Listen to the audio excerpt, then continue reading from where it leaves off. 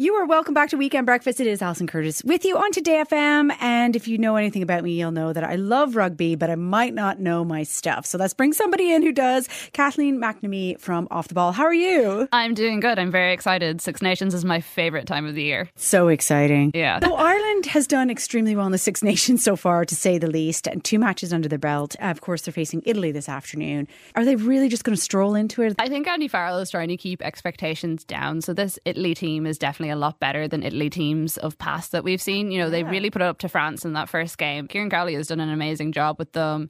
Kabutsu, the winger, he is insane. Like, he's the dude that's the same height as me, right? Like, yeah, he's small. He's so fast. He's so fast. He's incredible. He's incredible.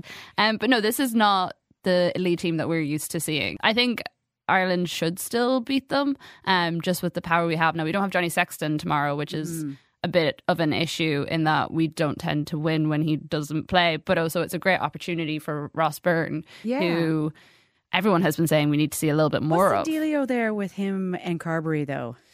So Carberry has been so unfortunate over the years with injury, and he's been in and out so much. And this has been the problem, that Sexton has just been such a standout player, and there's never been any question about his place on the team, that the people coming behind haven't really got the same opportunities. And it was, people worried it would be the same thing when Ronan O'Gara left Ireland, but we were just very fortunate that we had a world-class talent coming behind. Yes.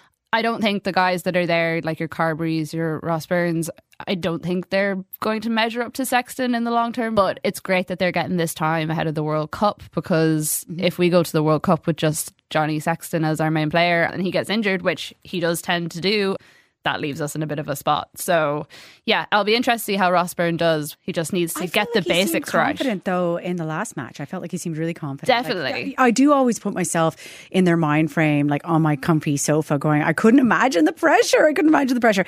So they beat Wales comfortably. They beat France comfortably, even though that was a really tough, hard match. But we can't be complacent. No, I think that's the main message. We can't be complacent. There is this running argument that, you know, does Ireland need a bit of a scare before the World Cup? Because we do this every 4 years. The World Cup runs around and we have a great Six Nations. We're number one. Yeah. And then it comes to the quarterfinals and we're like, bye-bye. We're checking out now. Who do you think will shine tomorrow? I really hope Ross Byrne. I also think Hugo Keenan has been absolutely incredible. Remarkable. And then you want to just see like players like Andrew Porter, Finlay Bealham. Like Finlay Bealham's story, this Six Nations, has been incredible. So I think I would just like some of the more fringe players to come into it and to come into their own. But Kathleen, when they do their, what's the correct term? Changeovers? The substitutions? When